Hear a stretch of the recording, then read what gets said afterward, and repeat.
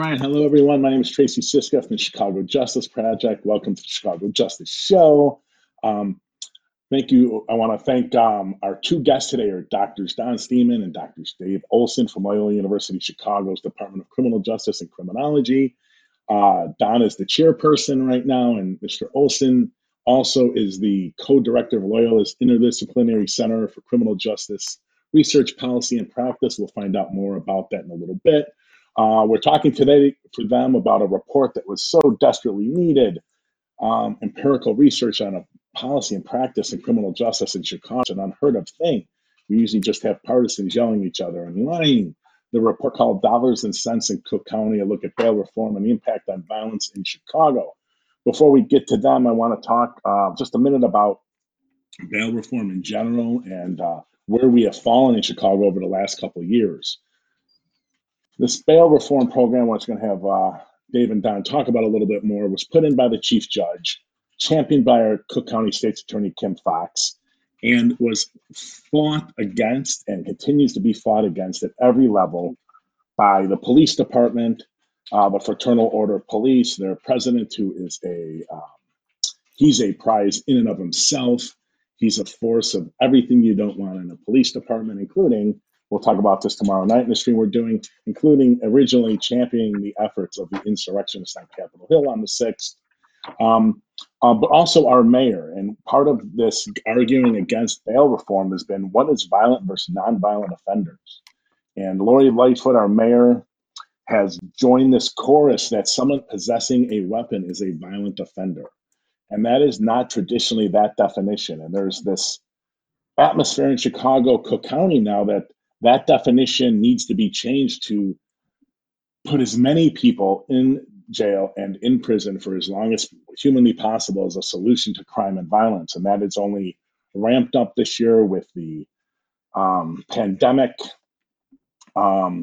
massive loss in employment, 40 million jobs throughout the country, health insecurity, home insecurity, and the protests around George Floyd. All of that has precipitated an increase in violence that was at least foreseeable to me. I'm sure our guests would also agree. We'll talk to them about it, but that was all foreseeable considering the social circumstances.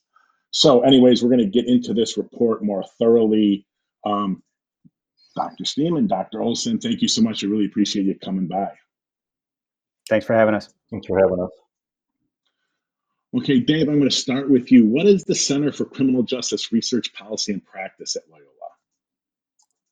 So the goal of the center is really to provide what Don and I saw as a critical need, along with a colleague of ours, Diane Garrity, in the law school. As you pointed out, there really needs to be more objective empirical research done to help support and guide good criminal justice policy and practice. And we were frequently contacted by criminal justice agencies looking for help doing research and evaluation. And we realized that was an opportunity for us to create the center, use not only faculty, but provide students with an opportunity to get engaged in applied research that's done rigorously and objectively that can answer the kinds of research questions that policymakers and practitioners are posing. So really we created a center to provide that support that we saw as needed in not only Chicago, but the state of Illinois on a larger basis. Well, that's excellent. As part of the reason why I started the Chicago Justice Project, we fight to get data out of the justice agencies. I say that data is often, or has been for decades in Chicago, weaponized. It's always amazing what they can find when they want to, when it supports their position or policy, whatever it is, but never in a way that they're releasing it and allowing empirical research to be done. So I'm happy that's being done. Okay, Don, this report studies bail reform in Chicago. So let's start at the basics, though. Can you explain what is bail, what was the purpose of bail, and what does bail reform mean? Sure. So when defendants are charged with crimes and they come before a magistrate judge who determines whether or not they should be released pre-trial, oftentimes they are required to post some kind of monetary bail, meaning they have to provide money to the county that is held for them until they return for court and have their case fully adjudicated.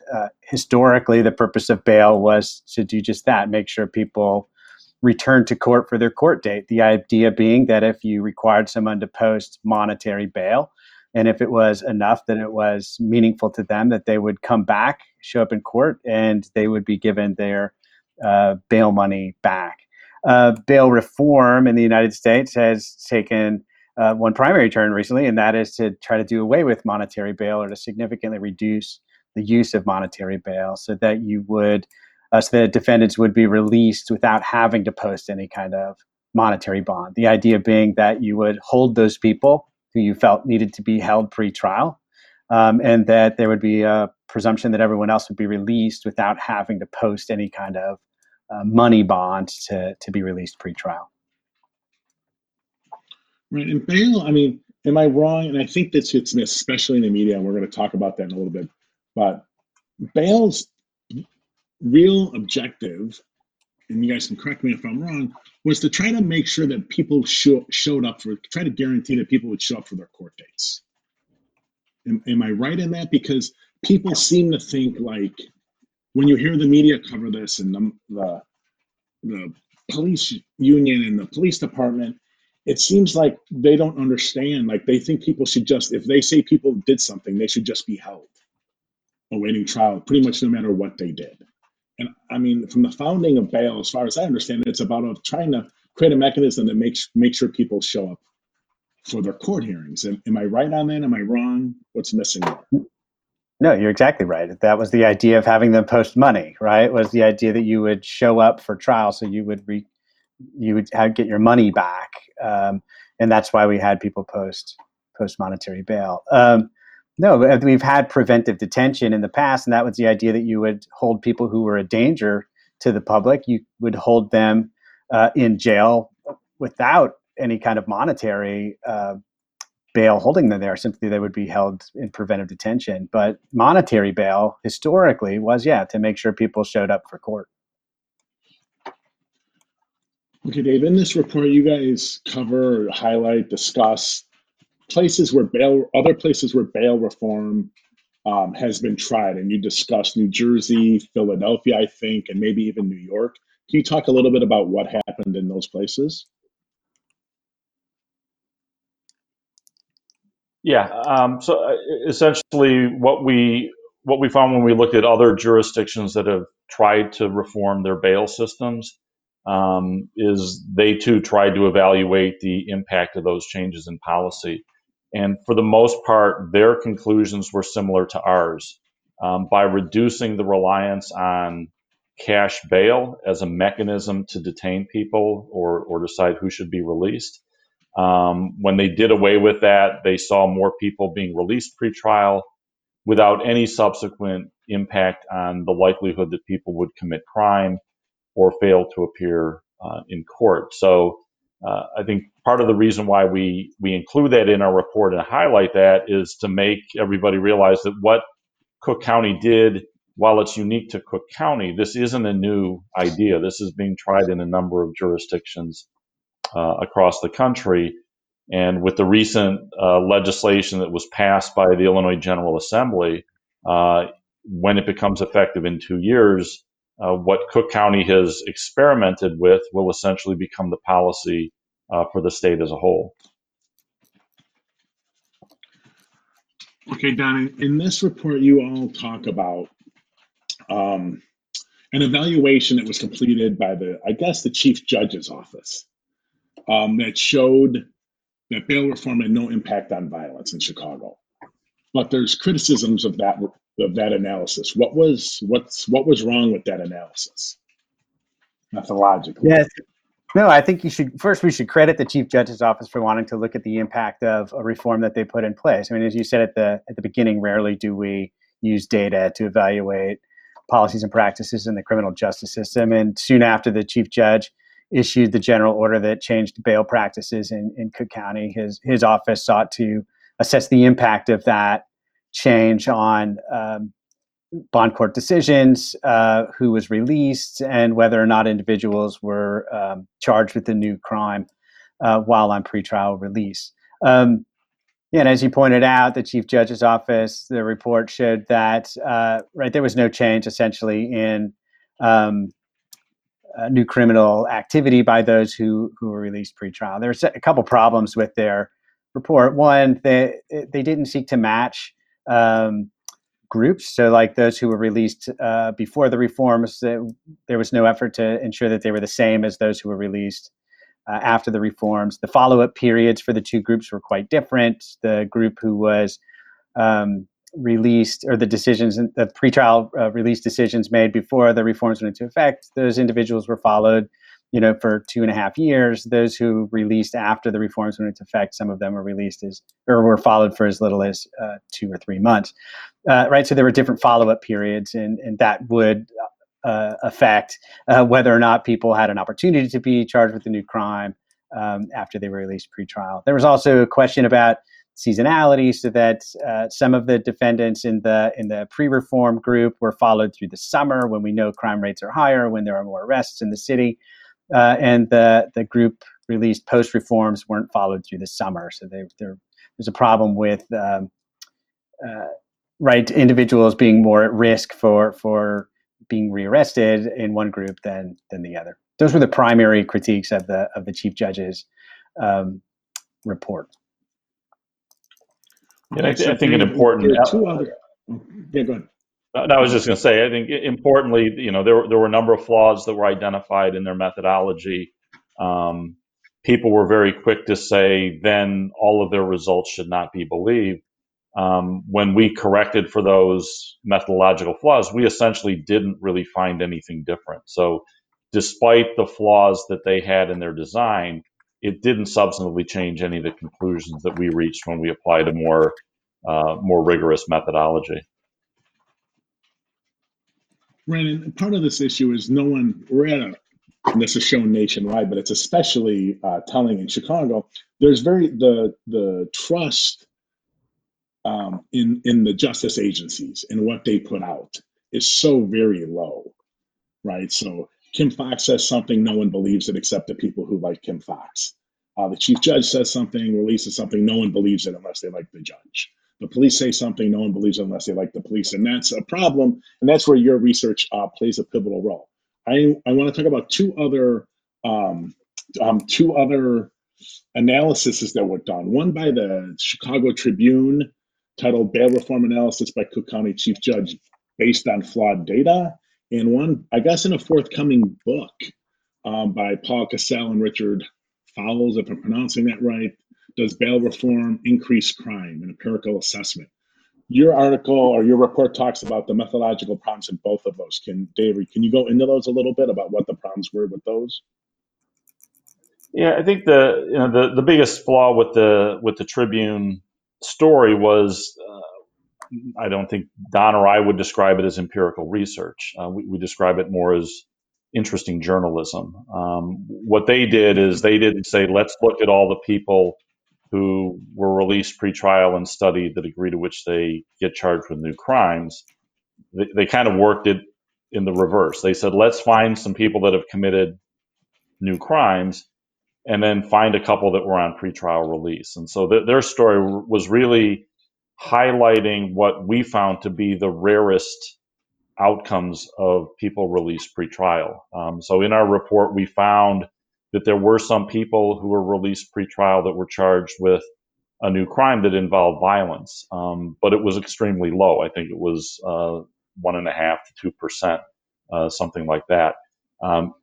Reading the Tribune story, you would leave with the impression that it wasn't 1.5% or 2%, but rather it was 100%, right? So I think the limitation with the Tribune story, it was really just picking some cases and portraying those as though they were the norm and not really putting them into context.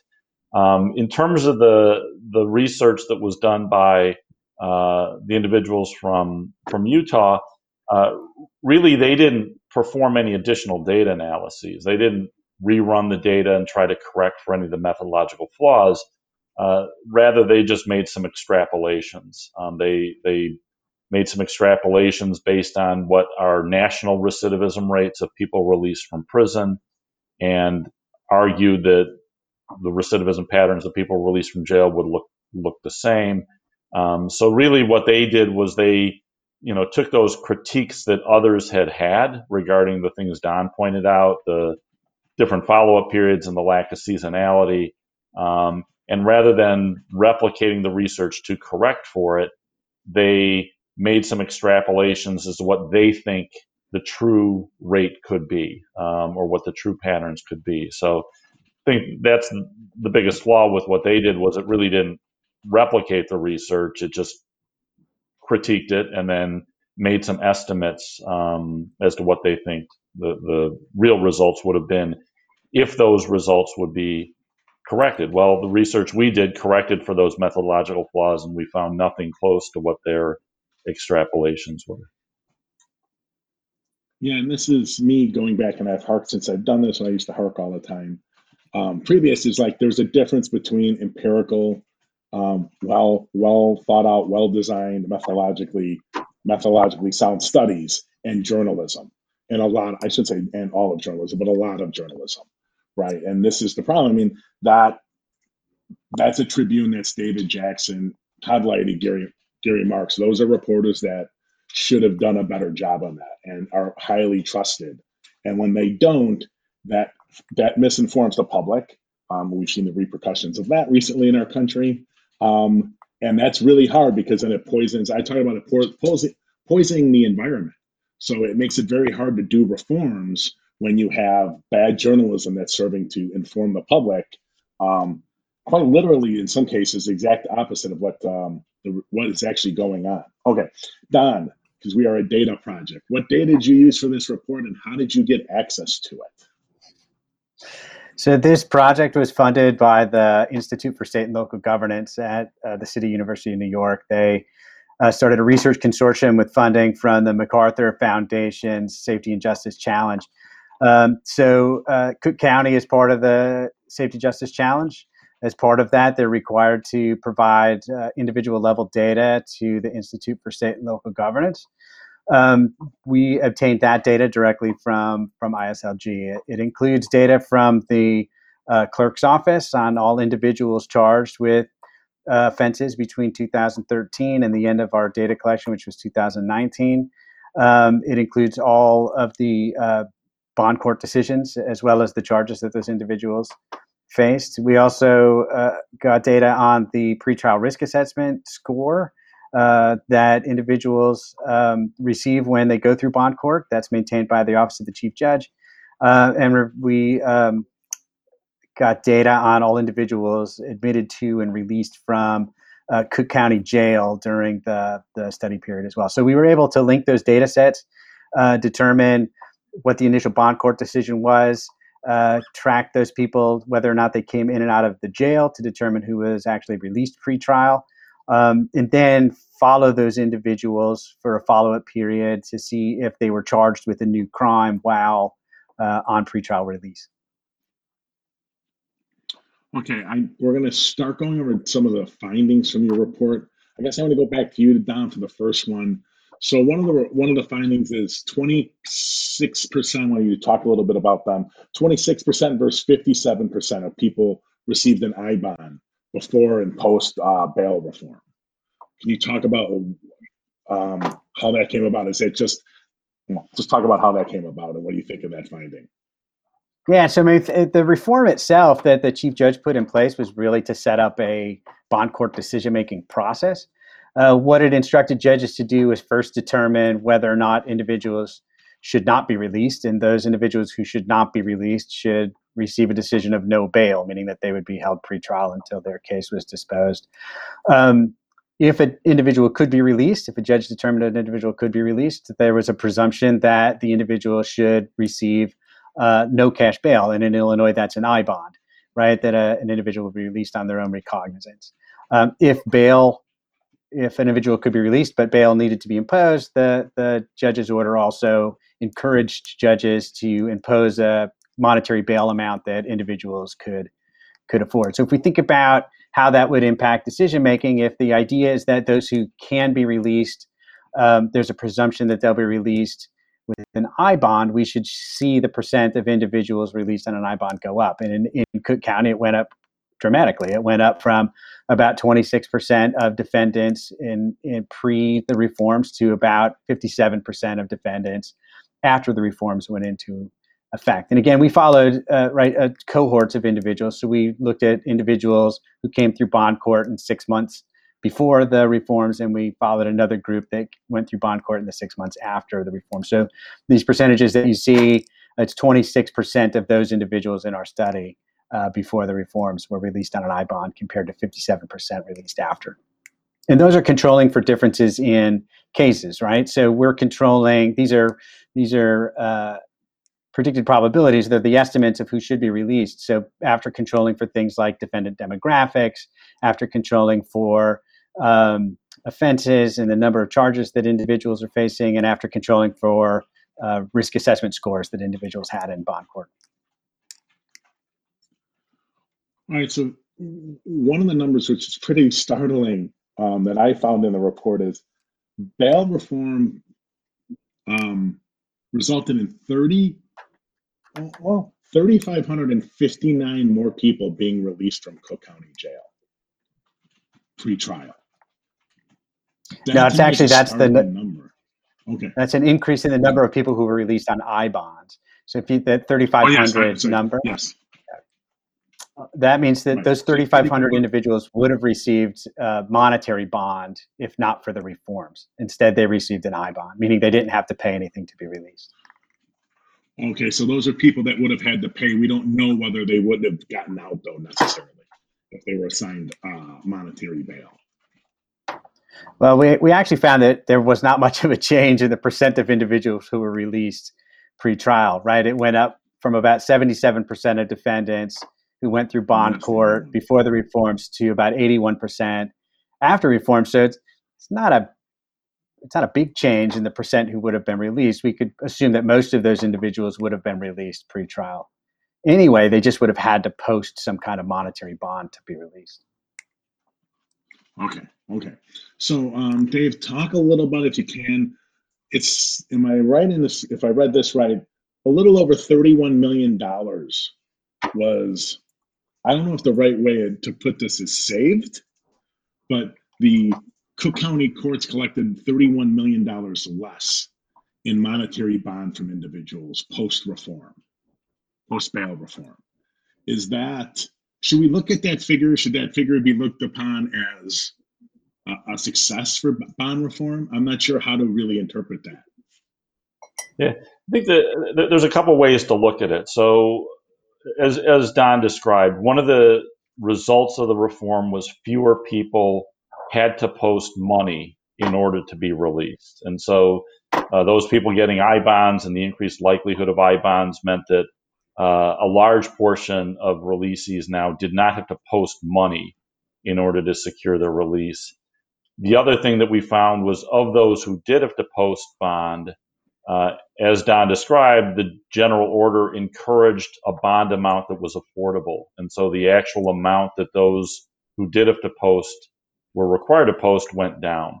One way to think about it, and the way that we try to describe it, is this is money that the defendant, and really more realistically, the defendant's family and the defendant's friends did not have to give up and have the county hold for a period of time.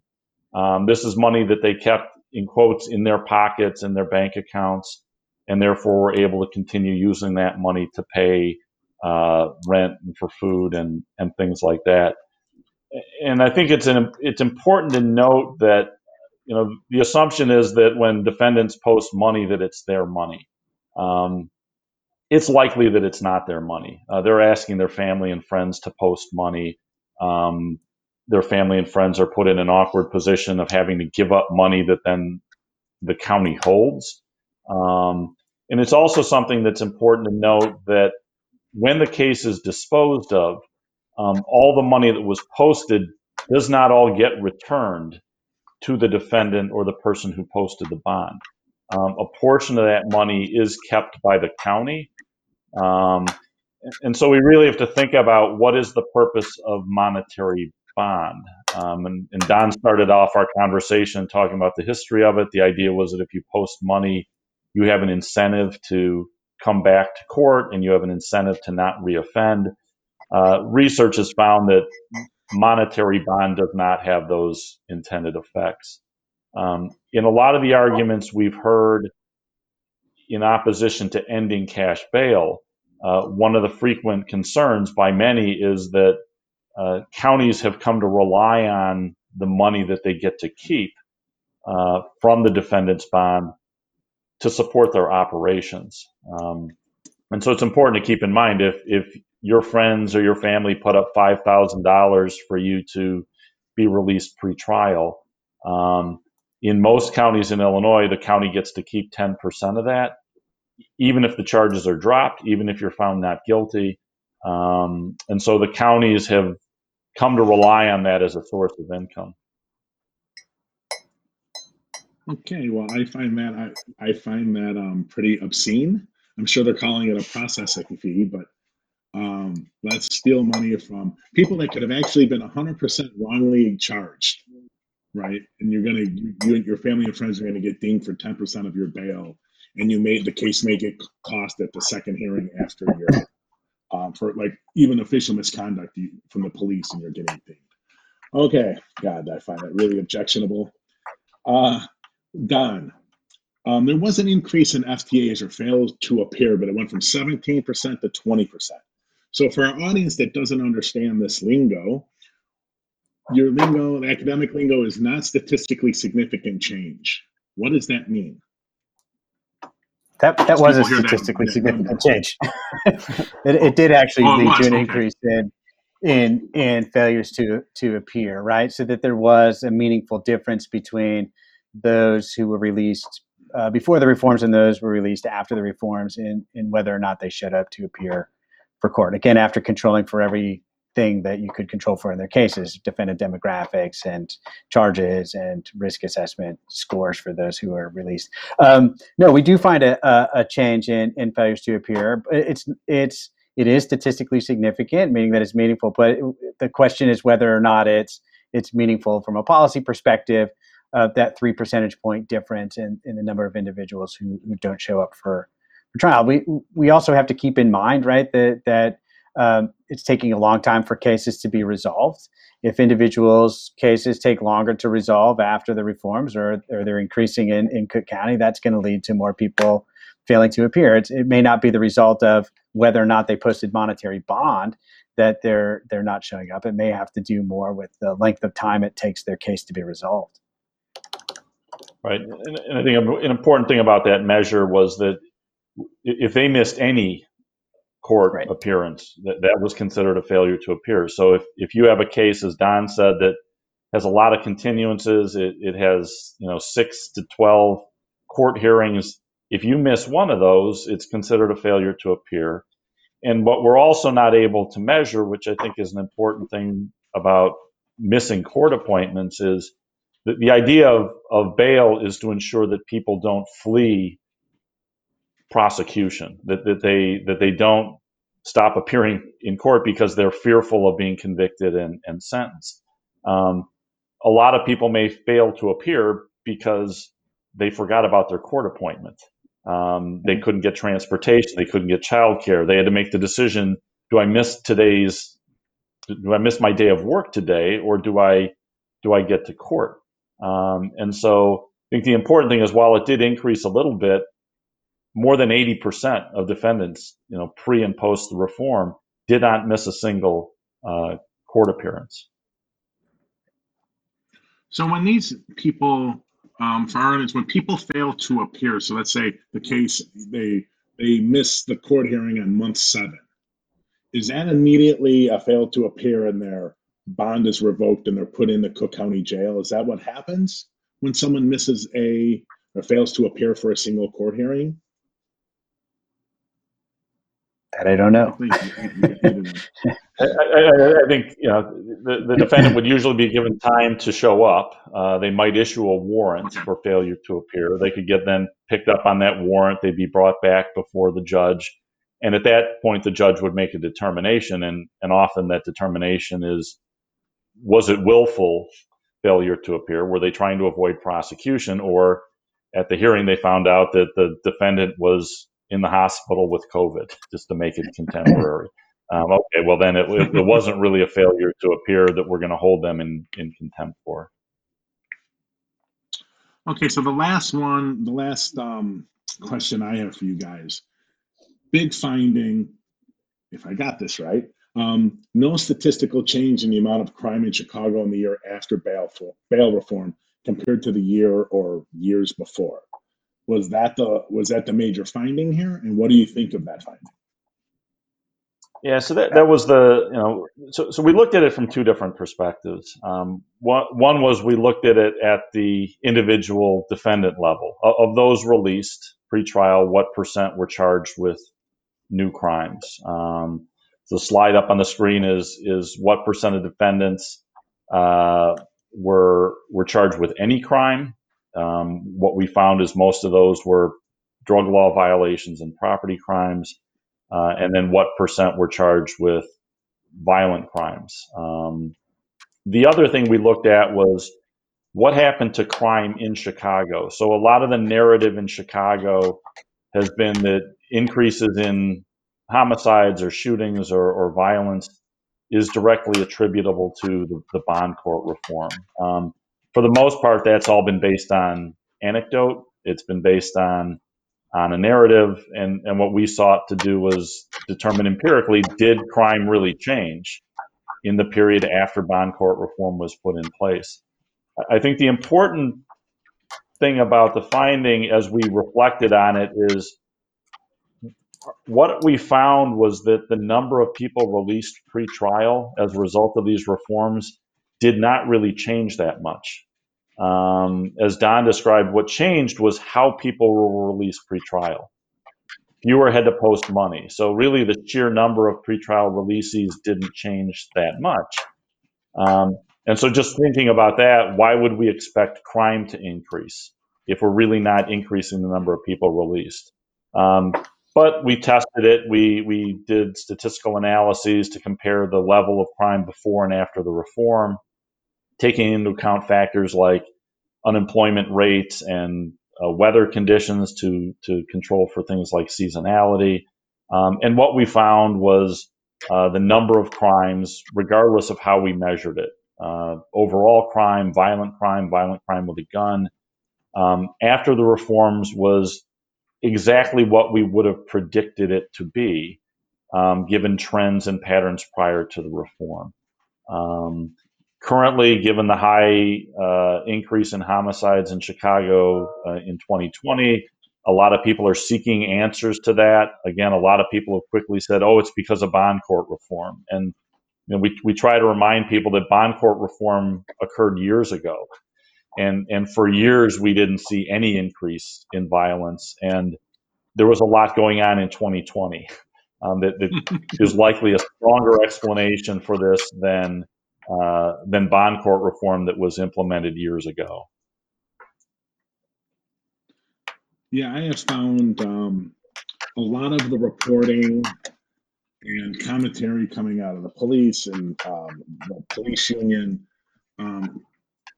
kind of ridiculous. I don't understand how you can think you're going to have a worldwide pandemic, put millions out of work, make their health insecure, their housing insecure, everything in their lives pretty much insecure, and then not expect there are going to be some repercussions of that on a whole host of social issues, including crime and violence. As well as cut off access to social services that they might have been receiving, or Yes. mental health services or substance abuse treatment services. So yeah, and then you're also locking them up in their house, and the threat of getting this deadly virus at any time if you go out. How that doesn't, I mean, to me, I see what we've experienced in the cities as completely foreseeable. I don't have an empirical way to prove that, but to me, it certainly seemed like that. That was, I think, if the three of us sat around for a beer a year ago, or maybe 15 months ago, and sat around, what would happen if all these things happened all at once in the cities? What would we expect crime to be? I think we'd be pretty much have predicted what we're seeing. Okay, Dr. Olson, Dr. Steeman, thank you so much for coming. I really appreciate you taking the time. For all our viewers and listeners, we are live tomorrow night at 7 p.m. because it's streaming the CJP show, and then at 7:30 we're going to be streaming the police board hearings, which are police board public meetings, which we'll be doing every month on the third Thursday. Never is there a better time to look at what the police board is doing now that they have the Fraternal Order of Police John Catanzara's case in front of them. We'll see if the 51st complaint against him can end his time as a police officer. He is the Teflon Don of the police departments. So we'll be with you tomorrow at 7 in the same place you're watching this now. Guys, thanks again, and stay safe in Chicago. Thanks, Tracy. Yeah, thanks a lot.